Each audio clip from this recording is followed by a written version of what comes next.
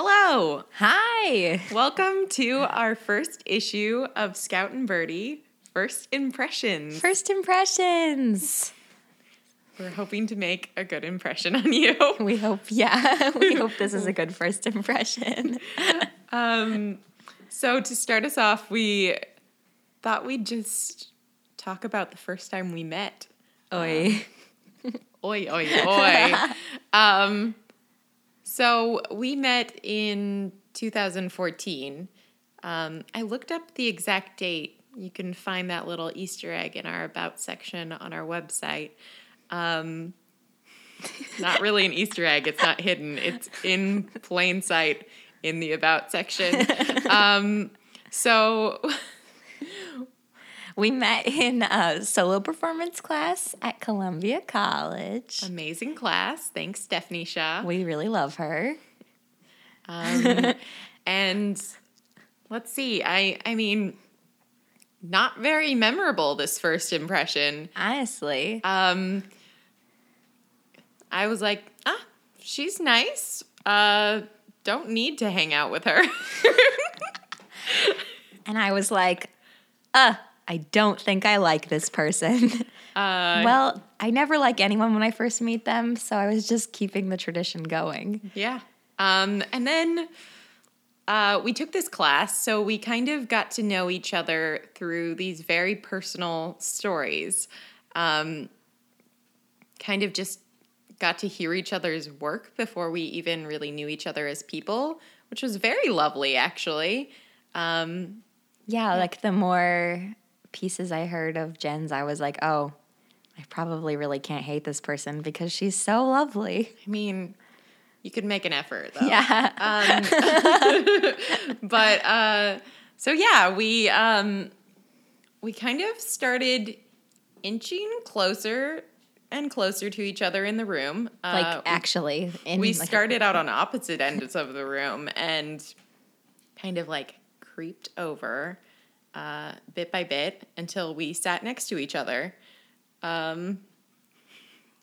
kind of just paid a lot of compliments for a while. Like, great job, love that piece. Yeah, like when you looked through your notebook that one time and you had written like little notes about how much you liked my pieces. Yeah. That's the big memory. And then one day we got cast into a show together. Thank you, Stephanie Shaw. Thank you again. So honestly, we really just owe Stephanie Shaw for all of our friendship. Yeah, basically. Wow. But we found out. Then we went to, after our solo class, we went to pick up our scripts. And then we left the building. We went down Michigan Avenue and we went to like this FedEx Kinko's that's in like a Hyatt or something like that. Yeah, it was like some sort of hotel. It was a fancy hotel with like a weird. Yeah, it's just weird. Back of the hotel kind of like had an a odd place. Kinko's. It was a lot of business conferences, I'm guessing, happened there because of the Kinko's. We got our scripts like very fancily bound. Yes, it was gorgeous. We felt like really posh. And like we had a moment of like, oh, I think we're going to become friends. Yep. It was like instant. We bound our scripts and we bound our friendship. Oh, my God.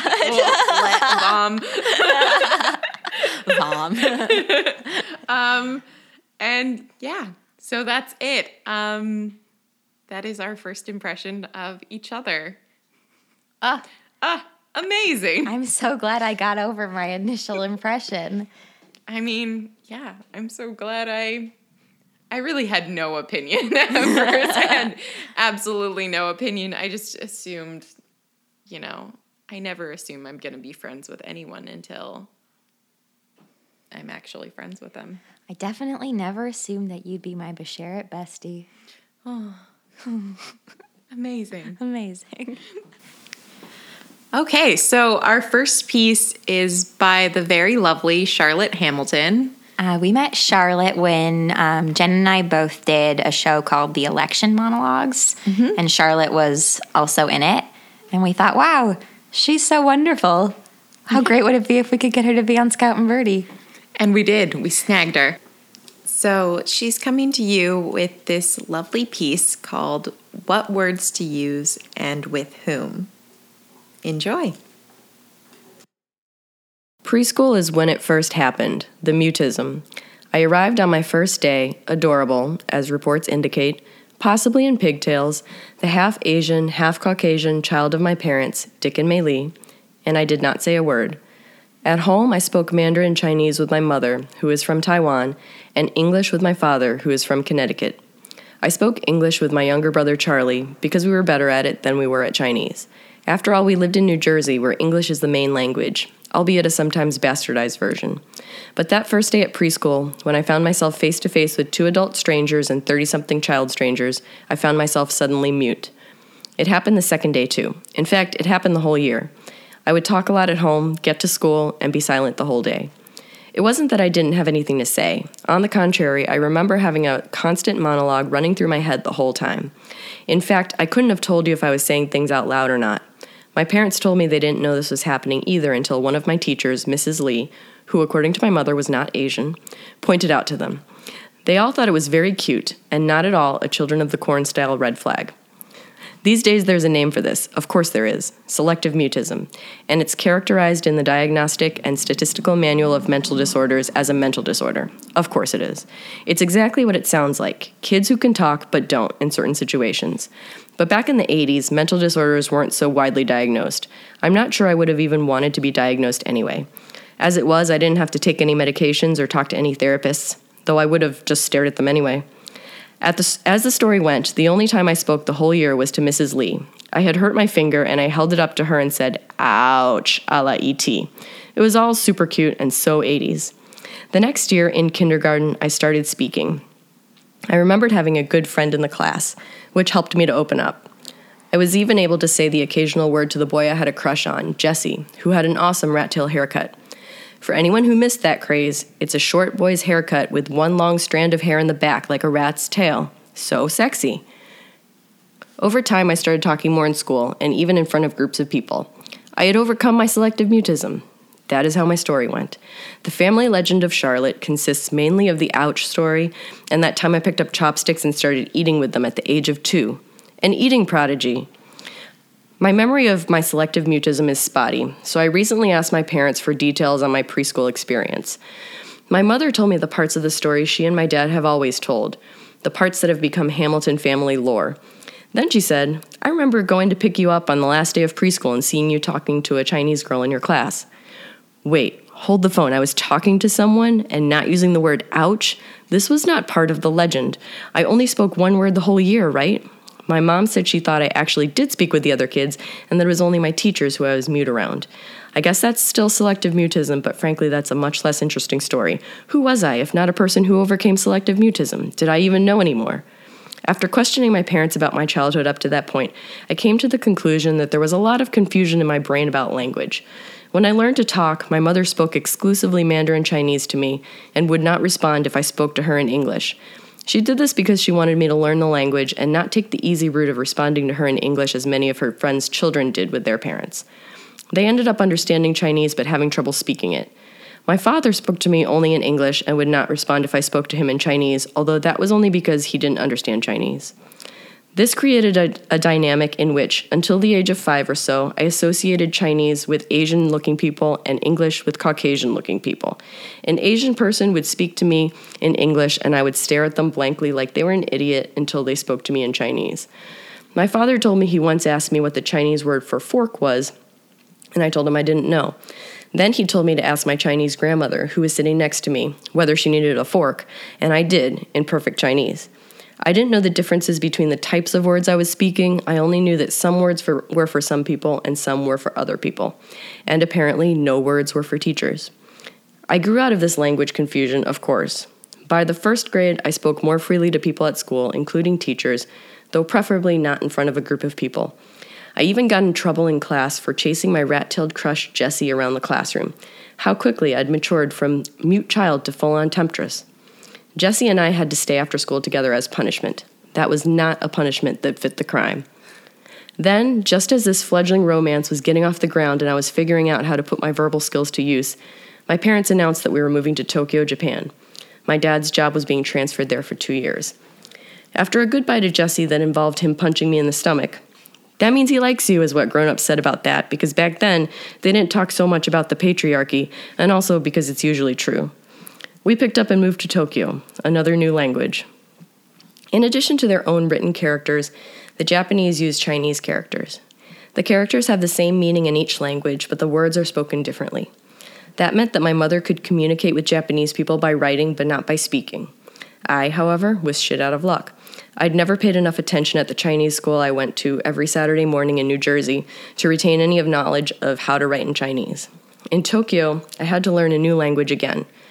Luckily, when Japanese people saw me, they saw someone who looked a little Asian, but not Asian enough to speak to in Japanese.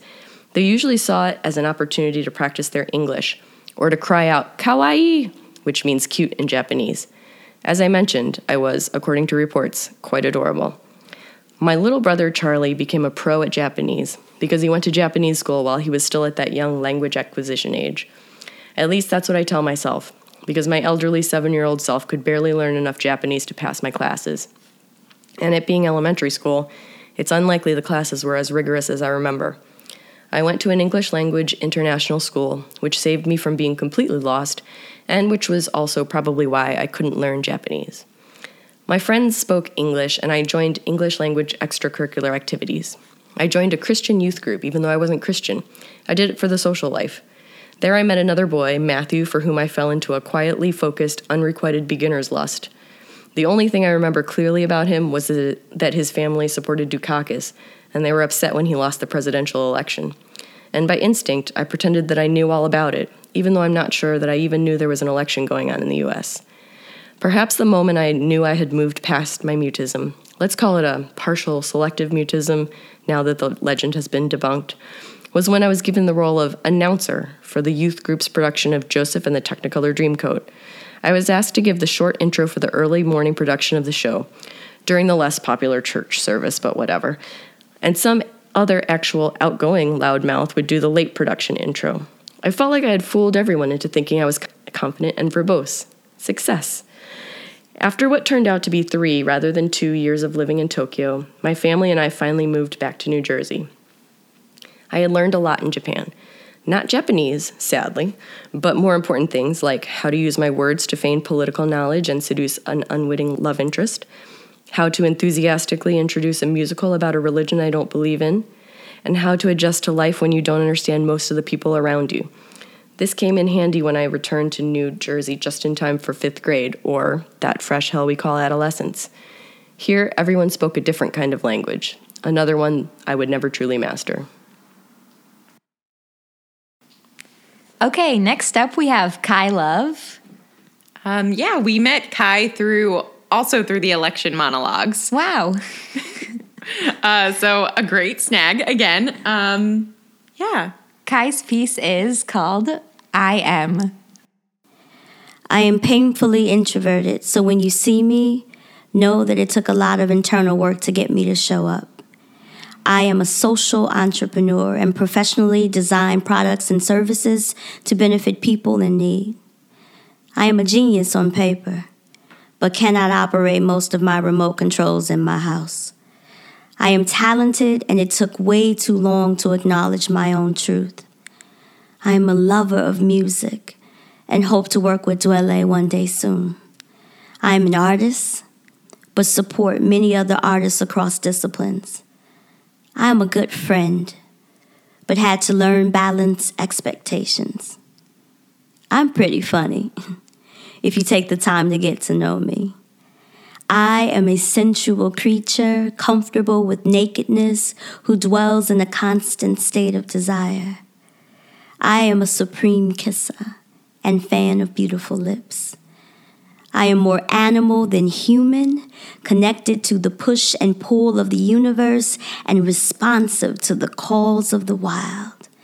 I am polyglottism wrapped in a vocal accent, prompting the question, where you from? I am a thinker and a feeler, so I score well on emotional intelligence tests. I am oftentimes too ambitious for my peers, leaving me alone with lofty dreams. I am a kite flyer and wish I had wings. I am compassionate and give all of me away all of the time.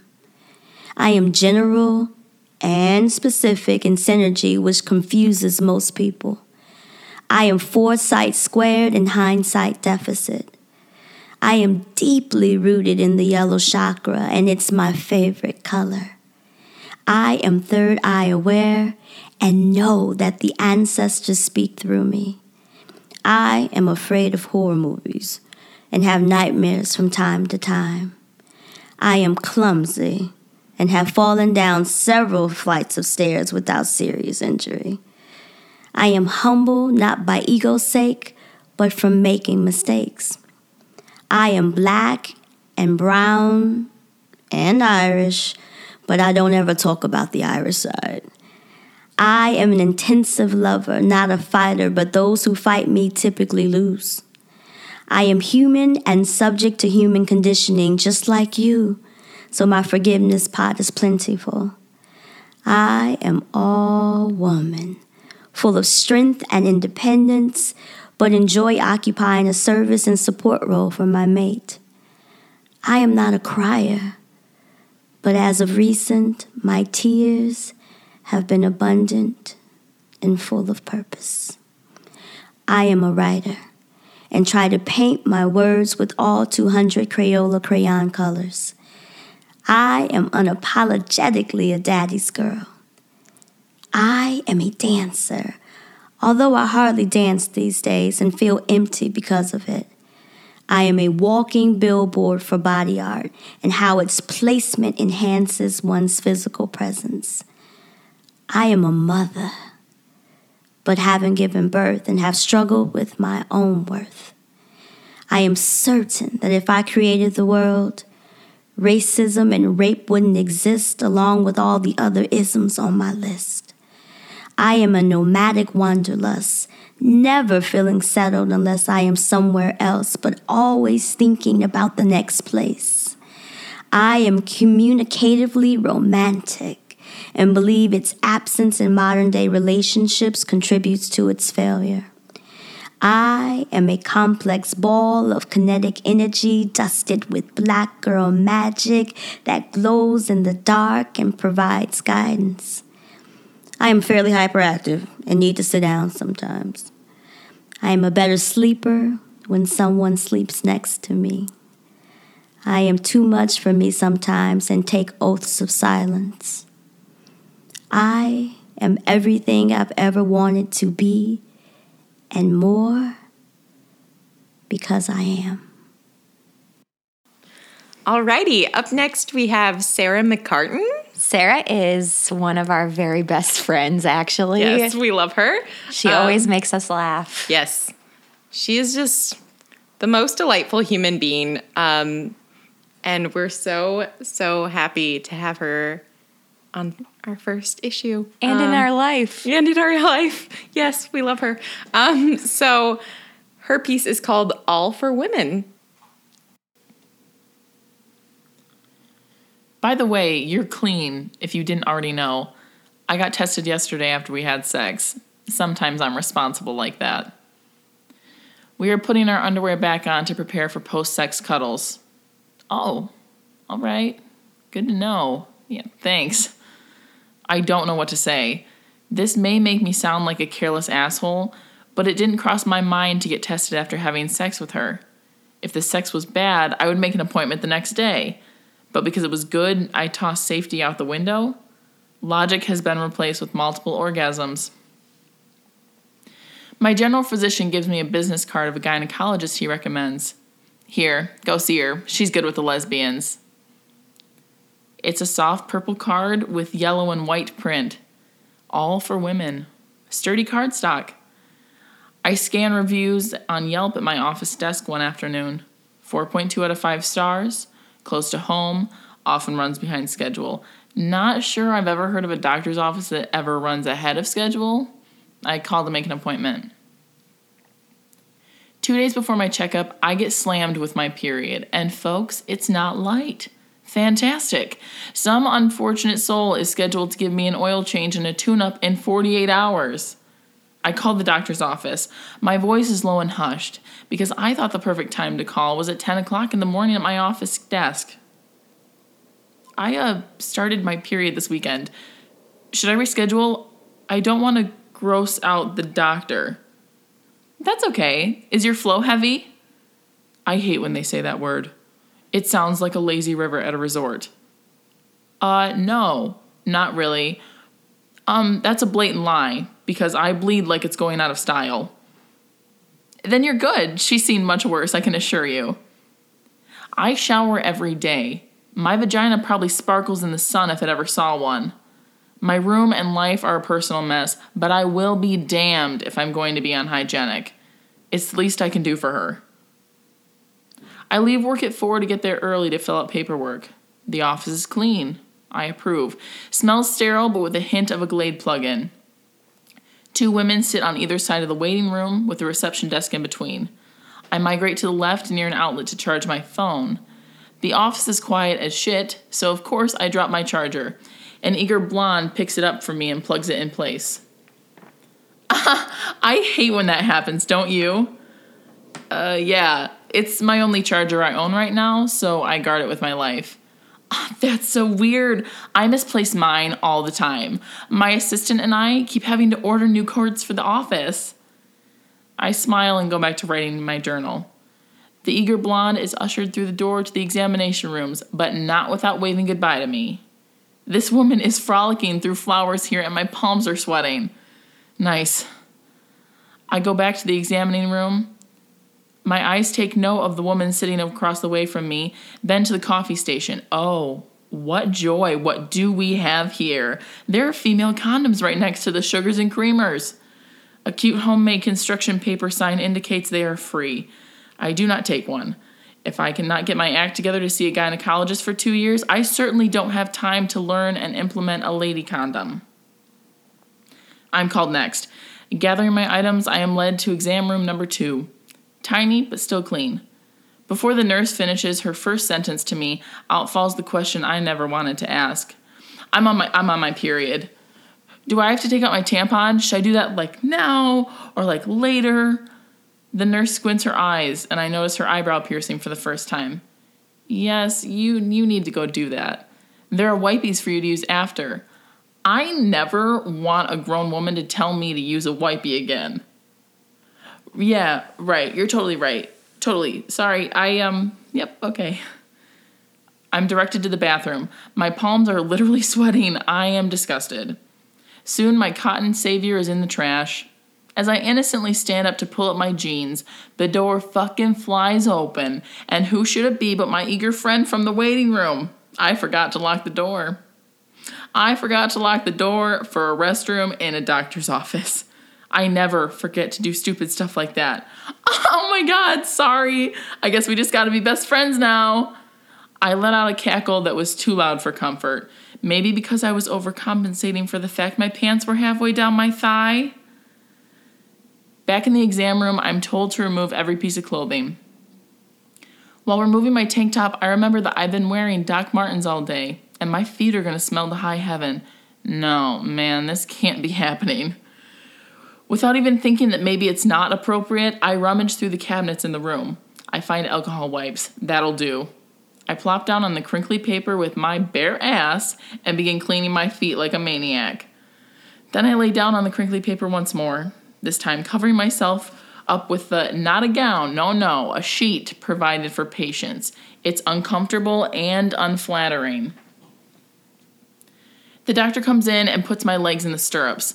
My heart is racing and my mouth won't stop moving, like I literally won't shut the hell up about how I'm nervous, how I haven't gotten tested in 2 years, how I'm sorry that I haven't gotten tested in 2 years. Now it's starting to sound like an apology, like a Catholic confession. But in all honesty, Dr. Tam was totally cool. She let me run my mouth all the way from my breast exam to my pap smear. When the exam was over, I was underwhelmed. When she told me that I should be feeling some pressure as she pushed her fingers inside of me, I suppressed a strong urge to say, oh, this is it? Oh, this is nothing. But thank God I kept my mouth shut for once. Now I'm just waiting for the physical letter with my results, because it would just make too much sense to call me on the phone. Next up, we have Sarah Conwall.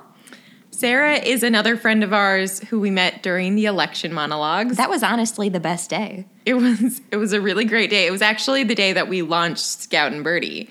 Isn't it fitting? Yeah. So We met all these friends on that day. we were talking to Charlotte Hamilton in rehearsal about how we wanted to do that like a week before and really like started getting our ducks in a row. And then we started curating lots of ducks. That night, yeah. So, yeah. Sarah's piece is called Unrequited Math Love, a Pakistani woman's numerical autobiography. Age less than or equal to 7. It begins with a fridge. This is my earliest memory of numbers. I'm 4. Put them in order, make a sequence, and make sure to memorize them correctly. My grandmother counts in Urdu quietly in the background while I play with magnetized numeracy. It continues with inductive reasoning, patterns, and skip counting in the back of our 1989 Chevy station wagon as he drives down Sealy Avenue. It has fashionable wood panels on the sides and enough room to contain our curiosity. 212, 224, 236, 248. My father makes it a game. Who can reach the 10th count the fastest, my younger sister or myself? Controversy ensues when both of us claim that we've won. To take our minds off how unreasonable we each insist the other one is being, he takes us to his local taxicab joint on Devon Avenue, Gharib Nawaz. We feast on samosas and mango lassis, all trivial arguments forgotten. She's 4 and I'm 7.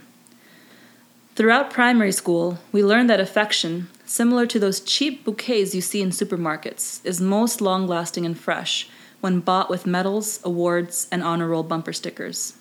The last item, carefully and with much fanfare, is always placed on my mother's aging 4-door sedan.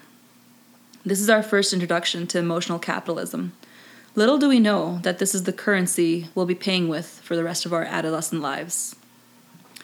Age 8. Less than or equal to X, less than or equal to 13.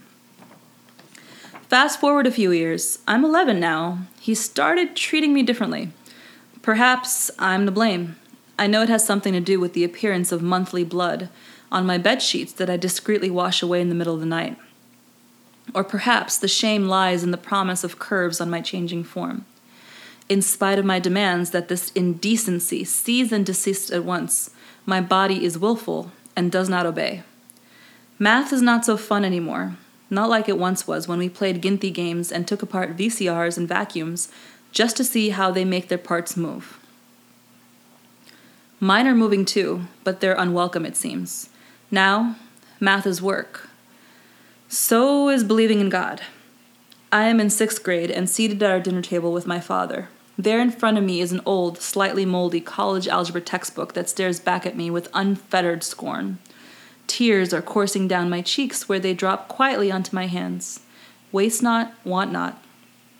The salt water coats my palms and evaporates back into my skin, where it will reside until necessity demands that it be poured out once again. Why can't you get this? It's not that difficult. He grabs the pencil from my hand and proceeds to angrily write out the solution. I am translucent, made of glass and ice. I want so desperately for him to be proud, but I cannot make the letters on the page mutate, change, transform the way he wants them to be. He slaps me hard and walks away frustrated at how incompetent I am. While he's cooling off, my mother discreetly comforts me by offering a soft smile and says, There, you'll get it tomorrow." The heavy weight settling comfortably on my throat is impossible to loosen. I am unable to tell her that I never asked for this or wanted to get it tomorrow. Later, over mint chocolate chip ice cream and apologies, my father tries to show me once more the inner workings of the quadratic formula. I am resilient, fortified by sugar and childish hope that this time, I'll make him proud. I move the numbers and letters easily, like a fine paintbrush on canvas, like a song, like a story. One that has a main protagonist X, the villain formula, and an enamored lady on the other side of equality just begging X to move mountains and inverse operations for her. I'm transfixed. What is a square root, and how is it equivalent to a fractional exponent? What kind of sorcery is this that gives birth to elegance from chaos? Like a dream created by fevers, I am finally, hopelessly, and irrevocably in love. Age 14, less than or equal to X, less than or equal to 18.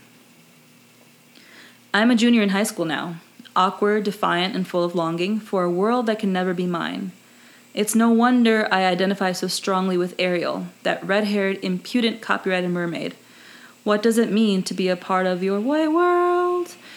I'm envious of Julie's miniskirts and boldness, awed by Annie's perfectly painted face, and aching for a boyfriend that flirts with me just like Jessica's does in AP Chemistry. Sure, I have my short-lived rebellions, elaborate schemes co-constructed with my younger and more daring sister, but ultimately my parents' expectations overpower our own. They have a full hand, and unsurprisingly, as dependents, we hold only spades. We take turns covering for one another. We're fortunate that no handy electronic gadgets existed in 1999, as they do now, mashallah.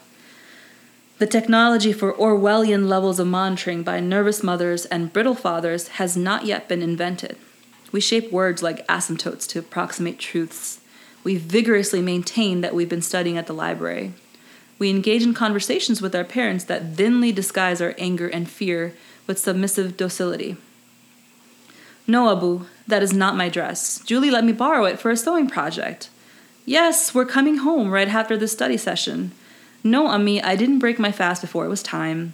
Yes, I did better than Uncle Kamran's son on the ACT with a 32. I know I should have gotten a perfect score. I'm sorry. I forgot to pray tonight. I'm sorry. I can only recite part of Surah Al-Fatiha from memory. I'm sorry. I received a B+ on that last physics midterm. I should have done better. I'm sorry. You can see the shape of my legs through the fabric of this skirt. I'll go change, lest I burn in hell. I'm sorry.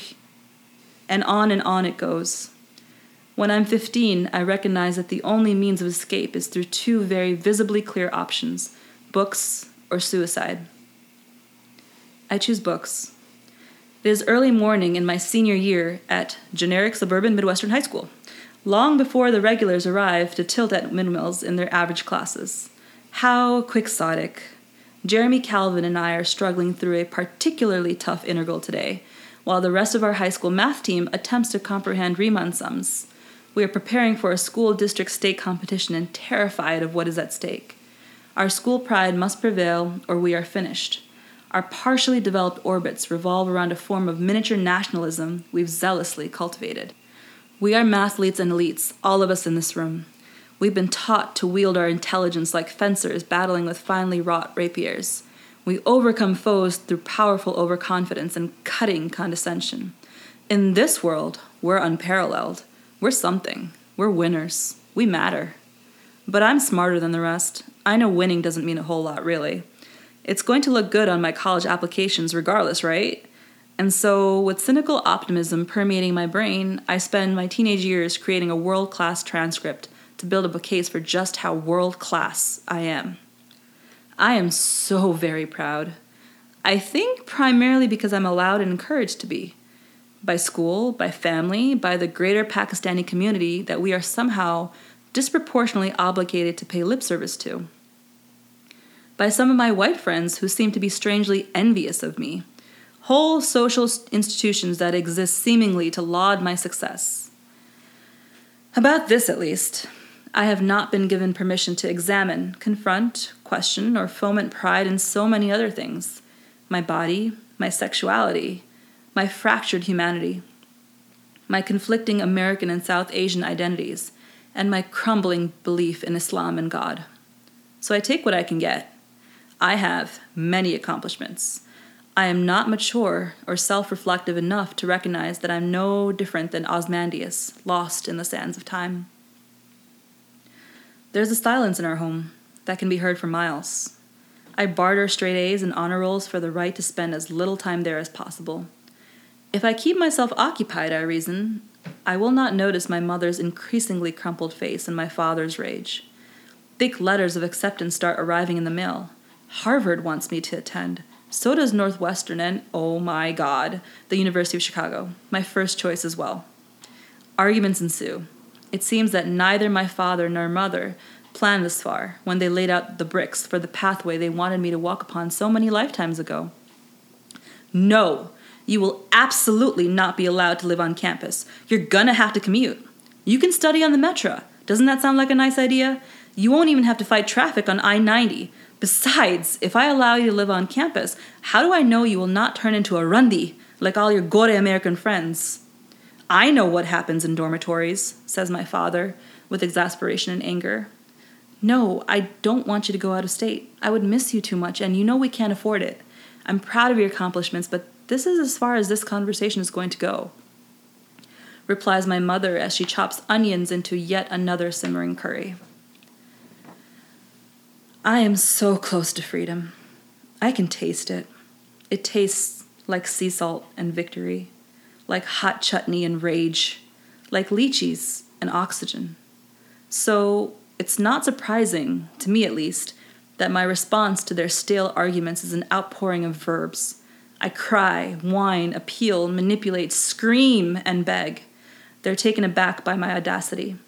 After weeks of this unfolding drama, we are able to reach across the aisles and negotiate a bipartisan agreement.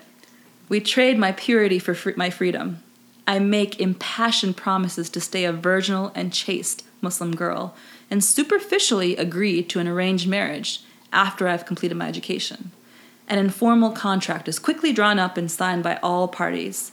Before they can change their minds, I leave for orientation week. My father drops me off on campus.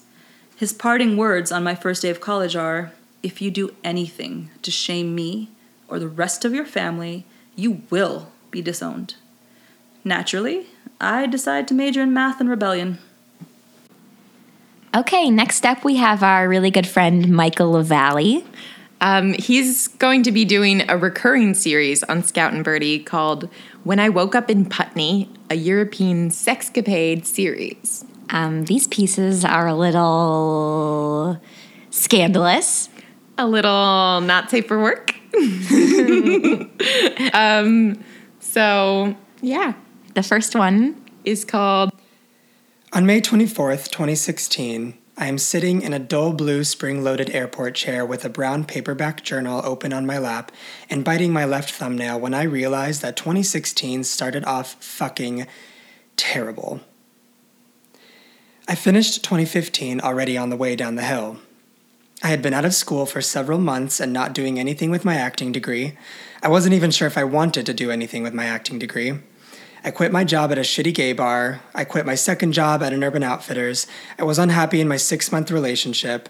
I was unhappy with my body because my ex-boyfriend had the body of a tight, hot summer camp lifeguard in the face of Sam Smith, and I was still broke as fuck. But that one just stays constant. Around February, I started making moves to change my life around. I got a front desk job at a gym, basically so I could have a free membership, and also got a serving job at a restaurant in downtown Chicago where I made good money, but if I heard the words strawberry lemonade or chicken Alfredo again, I would stab every guest and their mother on Mother's Day with a fucking butter knife. So 2 new jobs. Check. Awesome. Great. But I still wasn't feeling better.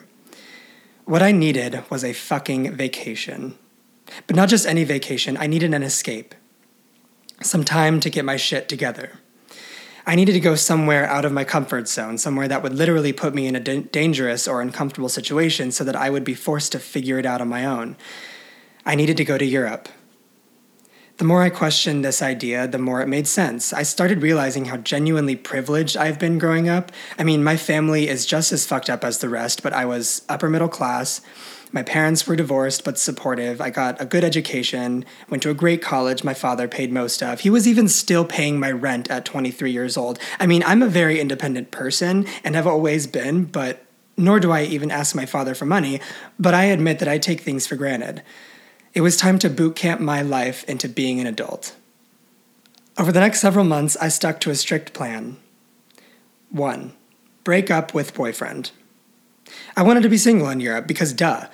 Also, I didn't want any ties to the United States because it would help me keep a progressively open mind. I also realized that the reason I started becoming so unhappy in my relationship was because I was so unhappy with myself. Thank you, RuPaul.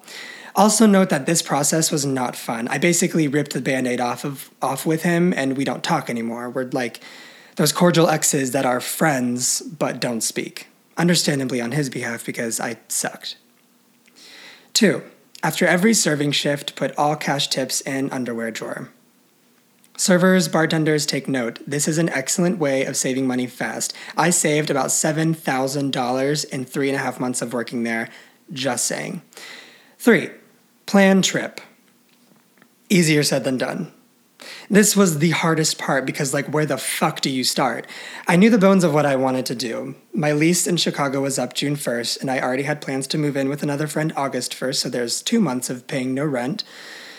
A couple friends of mine agreed to take care of Wendy, my cat/child/spirit animal/most important thing of my life, and my roommate at the time let me keep all my stuff at the apartment until I returned from my trip. I found a flight to Glasgow, Scotland for $250 one way, which is hella cheap, and I found out that 2 good friends of mine had already planned a trip during mine, so I just signed up with them. It made the most sense because they had literal spreadsheets of flight costs and hostel costs and the time it would take to go from tourist site to tourist site. Girl, all I had was a one-way ticket to Europe, so they practically did all the work for me. I just planned the couple weeks alone before they got to Europe and after they left, and the get my shit together boot camp in Europe was a go. Over the next couple months, I worked and saved and drank my stress away in red wine. Before I could mentally prepare for the trip I was about to take, it was June 1st and I was sitting in that stiff, spring-loaded chair at Gate H, flight to Glasgow, Scotland, boarding in 30 minutes. I was finishing a watered-down Diet Coke from my No. 4 McDouble meal with fries from McDonald's and had my journal out writing an entry when they called to board. The last thing I wrote in my journal was, I feel numb. We land in Glasgow at around 6 a.m. A couple of backpackers I met on the flight and I ride a bus into the city together after getting through customs. We get breakfast at this cute hole-in-the-wall coffee shop decorated with vintage cars and part ways, each going to their relative hostel. I trudged up and down the city with a 40-pound backpack. Apparently Glasgow is hilly as fuck, and make it to my hostel, show them my passport, pay for the room, which is really just a bed, and take a nap. And we will pause here so that I can explain something.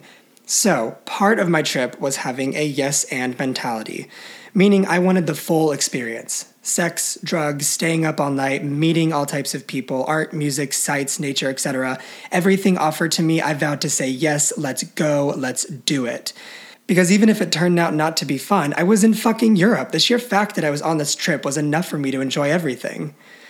So going back to the sex part, actually. So another thing I did for my trip was download Tinder and pay for a month of Tinder Plus a few weeks before my trip. So one of the features of Tinder Plus is that you can put your location anywhere in the world and swipe people for that location. So a week before I was in each city, I put my location as that city so that I can meet guys and set up dates and rapid-fire meet people to optimize my time. Also, I wanted to fuck someone in each city just to cross that off of my bucket list. So before I was in Glasgow, I had already made plans with a few boys. One of them in particular was a boy named Roddy. I wake up from my nap around 2 p.m., 1400 to be more geographically appropriate. I freshen up and walk over to the steps of the Kelvingrove Art Gallery, Glasgow's famous art museum, and the location Roddy, my Scottish lover, and I had planned to meet up. He arrives and I immediately start swooning.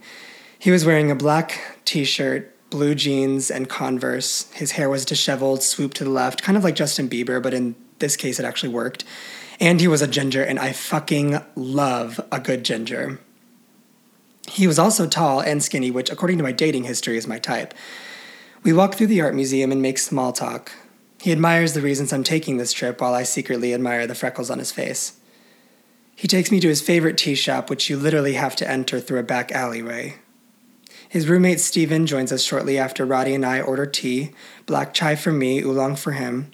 His roommate Steven is equally as cute as Roddy is. Steven was wearing a loose white t-shirt that hung on his body with a low swoop neck that daintily sat just below his collarbones. He wore tight blue jeans and sneakers. Definitely my type. Oh, and he was blonde, which is also my type according to history. If you haven't noticed, I clearly don't know my type. Steven and I exchange hellos. I tell him I'm from Chicago and traveling Europe for the summer. Roddy mentions that we met on Tinder and have some dates planned around Glasgow, to which Stephen kind of starts to act puzzled. Then it hits him. "Oh my gosh, that's where I know you from," Stephen says. "We were also talking on Tinder."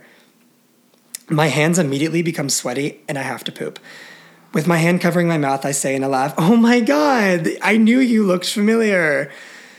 "You guys met on Tinder too?" Roddy says as he starts laughing. Fuck, that would happen to me and Stephen. My embarrassment starts to turn to relief as I notice that they were not as upset about it as I thought they would have been.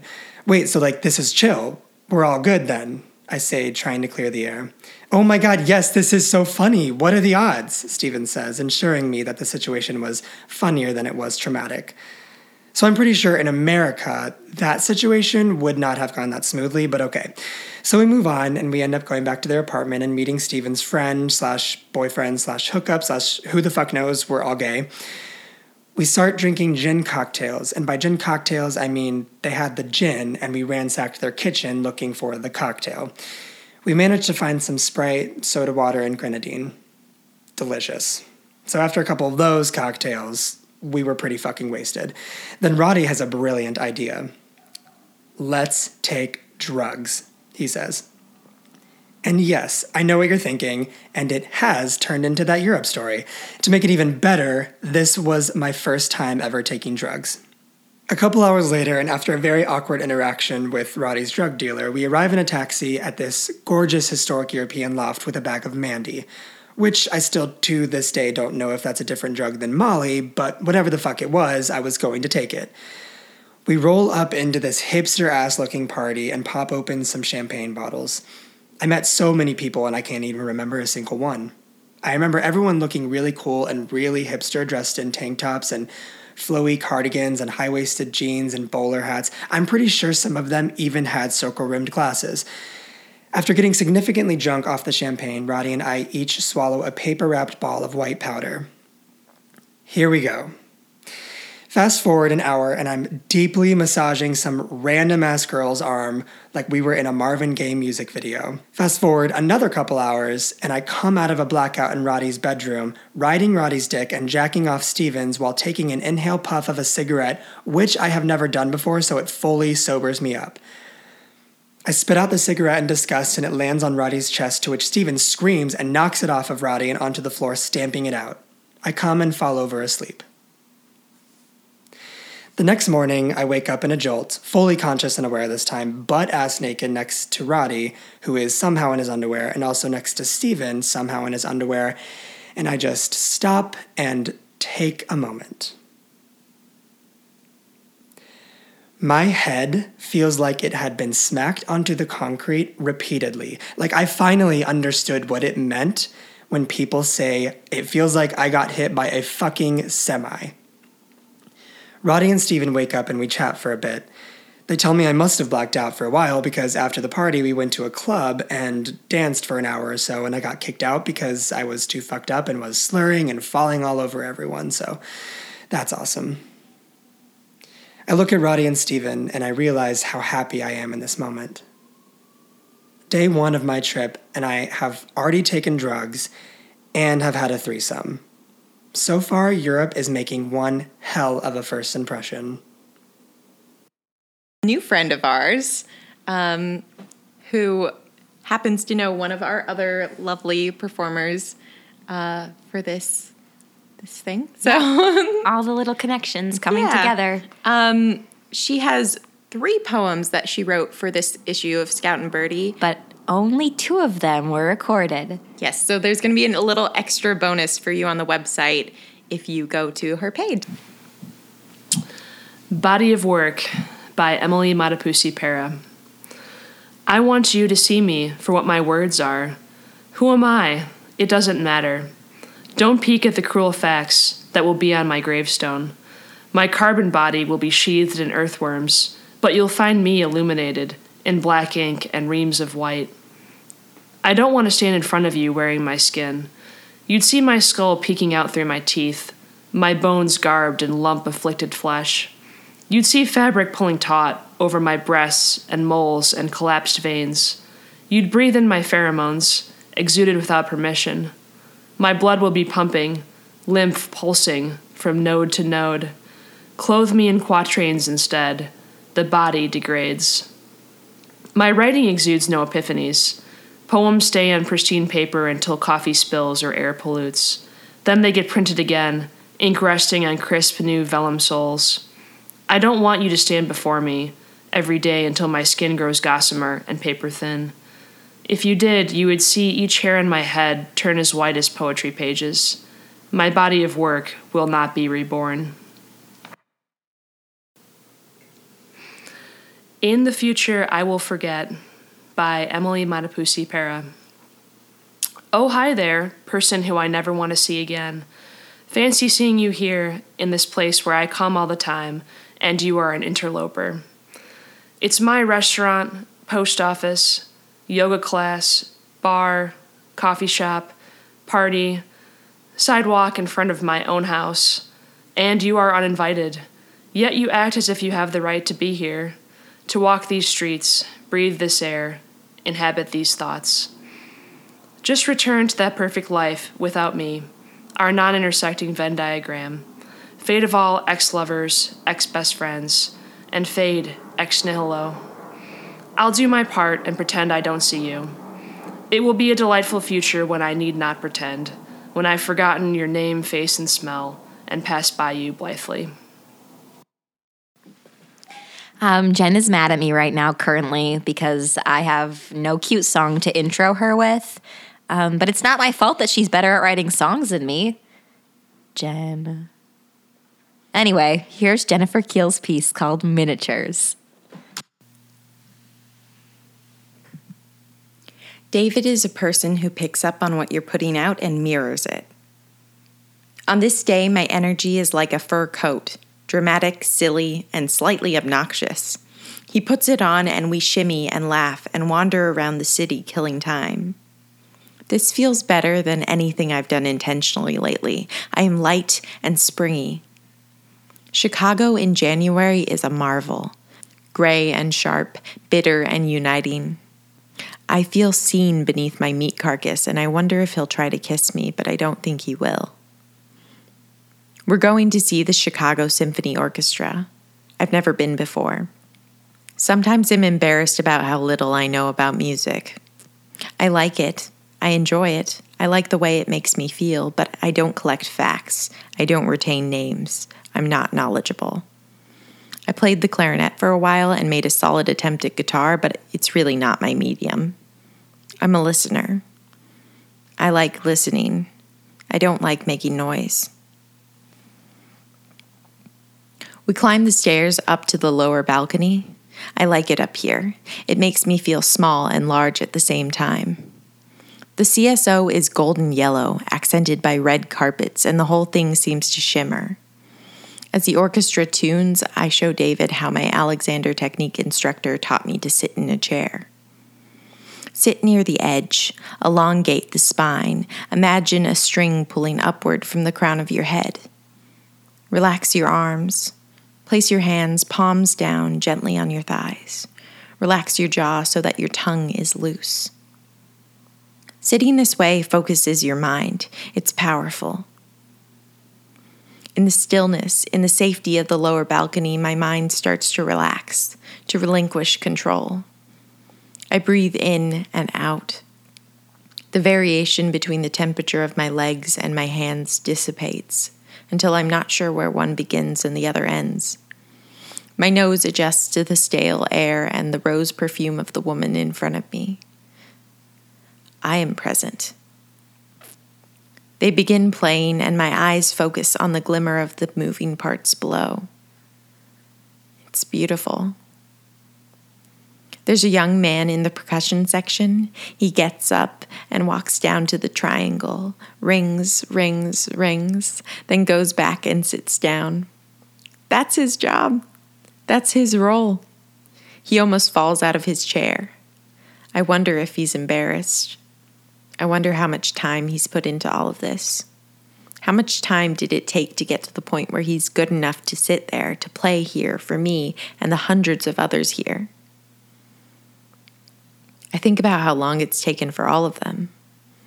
the hundreds of thousands of collective hours that have been put in to make this moment. There's a violinist with a large ring on her finger, and I wonder what it must have been like when she first got engaged. How proud she must have been of that ring, and how odd it must have felt to position her fingers with this new weight settled upon them. They look like the miniatures that I love at the Art Institute. The miniatures are my favorite. I remember when I learned to sit this way, how excited I was, how hard I practiced. I was 18 and living in London. I think about the day I wandered the city, the day I wandered into a dingy pub engulfed in yellow, both in light and smell. I drank a cider and read. A disheveled man with brown eyes and peppery scruff smiled at me. He smelled like sweat and mold, the kind of mold that is permanently weaved into the fabric of the clothes from being washed without properly drying. He tries to start a conversation, and I politely shut it down and focus on reading my book. A while later, I'm still reading, and he's sitting a table over, and he begins coughing. At first, I ignore it, but then it gets louder and violent, and I look over and notice blood dripping onto his dingy, once white undershirt. I get up, and he says, "It's fine." He says, "I'll walk to the hospital." He says, "It's only a few streets away." He coughs, and a splattering of blood lands on my black and white striped shirt. I walk with him. I walk, and he keeps coughing, and I hand him a microfiber eyeglass cloth from my bag for him to wipe his face on, and I feel bad that I was dismissive of him. He looks like my dad. When we get there, he's rushed inside, and I go to the bathroom to wash my hands. The soap turns a light shade of lavender as it mixes with the blood. I place my hands under the dryer, shiver at the warmth, and watch as my loose skin moves about. I go to the waiting area. I sit and wait in a leather chair that reminds me of an airport. I wait and I practice sitting up straight, supporting my spine, placing my hands gently on my thighs, relaxing my jaw. I sit and I wait. It's not long, maybe an hour before a doctor comes out and tells me he died. She says, "I'm so sorry for your loss." She asks, "What's his name?" I think he told me his name, but I can't remember it. I tell her that I don't know. I tell her that I just met him. I tell her that I'm sorry.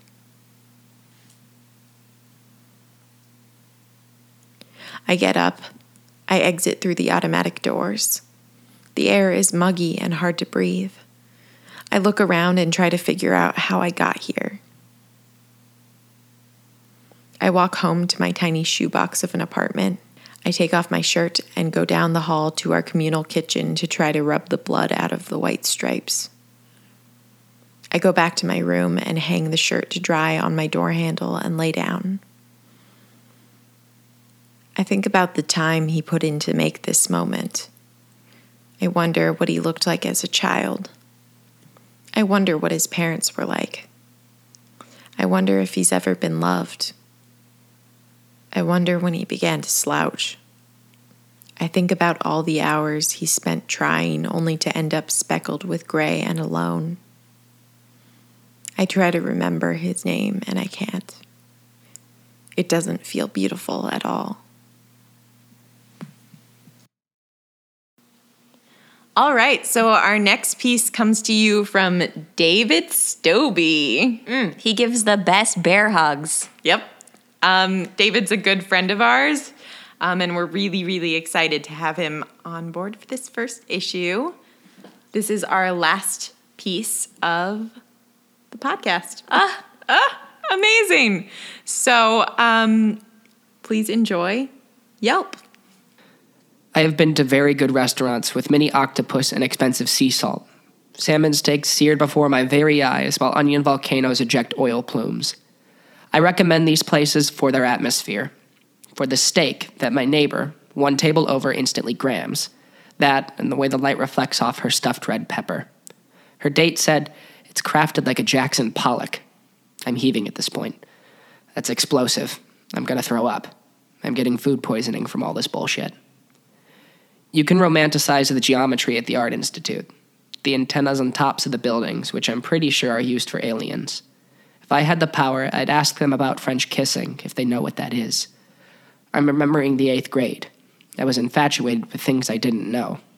I would have asked, what would happen if I sucked her collarbone behind the backstage curtain? It's what I did. It's where I found a blackberry stain on the skin just above the nipple. And at a certain point, I know that I thought, who actually wants a hickey? Do people really want them, or want them for what they symbolize? An awakening in the gravel parking lot under the power lines. Because if I reviewed my first hickey, I'd give it a 1 star like a remake of a cult classic. Some mornings, skillets and your father are worthwhile. Seeing anybody? He asks, while a handful of gravel is clicking in his voice. As I'm nodding in her room, she's telling me about everyone in every picture clinging to the wall like a question she wouldn't want to answer at the moment, for that tall drink of water has red hair and isn't here and hasn't made an effort to make himself known. Country music told me about a person like this. The button she's pushing and the tires she'll slash so next time he'll think before he cheats. I haven't heard much about the other way around, but when it's wrong, it's oh so right. Country music told me about bad boys. Country music told me about women, and so did my father, whom acts like they're subtracted from Adam, and Johnny Cash, who sang to my papa about the color black, about all those white lines you walk in the flashing of the red and blue, but not what romance is besides dinner. He died an old hard raisin of expectation following after his wife, who was ahead of her own funeral. His, too, who fit his tux like her box 3 years prior. She did everything. Disney told me if I rub a lamp, I'll be Aladdin. My mother wipes the floor like an orphan. She says movies are liars. Cats are sexy. Cats can be romanticized with horses and Jodie Foster. Reagan is fine, though, and this isn't the 80s, which fell in love with the 90s, like 6 was afraid of 7, but 7 was so nervous because 6 was really good at the clarinet, so 7 asked her out for peanut butter and jellies under the pavilion while it rained, which totally wasn't planned, but she said yes, and they talked about their passions until they became boyfriend-girlfriend, and they dated for a while, and 7 left town for college, and they're not friends on Facebook anymore. But that's fine, high school is over. I've been thinking about the things people do for attention, like push-ups, or Snapchat, or sauntering, like magic panthers on a sleek marble counter, naked in all your face paint, all that glitter, that invisible scent from just beneath your jawline. Son of a bitch, all the things we do for that look. That I want you in all your objectivity right now look. People lose their sanity when they don't get it. Guys with goatees and chin strap beards have punched walls over it. People have left town without it. And I'd like to give a kiss just under your 90s choker of Nickelodeon and Wonder Balls and 98 degrees of bedroom heat, and after, you'll see nothing but the ceiling. So you pick up your shoes and walk to the elevator. It's all Goosebumps and Goofy when you thought you knew what someone sold you. It's all So Raven and Rugrats when you did the same. I've learned that people like me won't take the time to look beyond the fine silk socks in a moment of eyes, not ears, in a moment of you and only you, but not how you and me and all of the people have nothing to do. It's never how can I support you. The difference between love in a bed is love on a couch. The difference between your bottom bitch is your love on top. It's like 2008 in Banks. We've done it once, maybe twice. Maybe you're like me and have ignored it. Maybe you know who you are and are reading things over and tossing the book to the rug and thinking, this guy's full of shit, fuck poetry. Or I'm standing at the shell of someone I bought beer and chips for, and he says, I'm a wordsmith, a manipulative robot. Maybe I've sold myself and reviewed it in my bio. Maybe I'm looking like a cynic or a lonely train sleeper. Maybe I'm just trying to figure it out so I can get a good review. Let whatever you want you, and let you want it. When it doesn't, it will, because it will when it happens. It happens when it does, and not when you want it to. Hey, friends. Hey! Thank you very much for listening to our first issue. That's it. That was the first one. That's it. We did it. We did it. So now we're going to leave you with a little gem we like to call Scout and Birdie on the streets. This is Scout and Birdie reporting live from the Lovers' Spat on Sheridan. Any thoughts, Anna? Yeah, I mean, wow. When a man is only wearing his socks, you gotta assume something's going really bad. Oh my gosh, yes. The way he booked it out of there. He booked it out of his apartment. He looked around, left to right, and then he went left again, and he went spouting off down there. But then he paused. Maybe he was second-guessing his decision. Maybe he didn't want a spat. We're only presuming it's a lover's spat. We don't really know. Great. Thank you for being here with us. At this lover's spat. We'll keep you updated.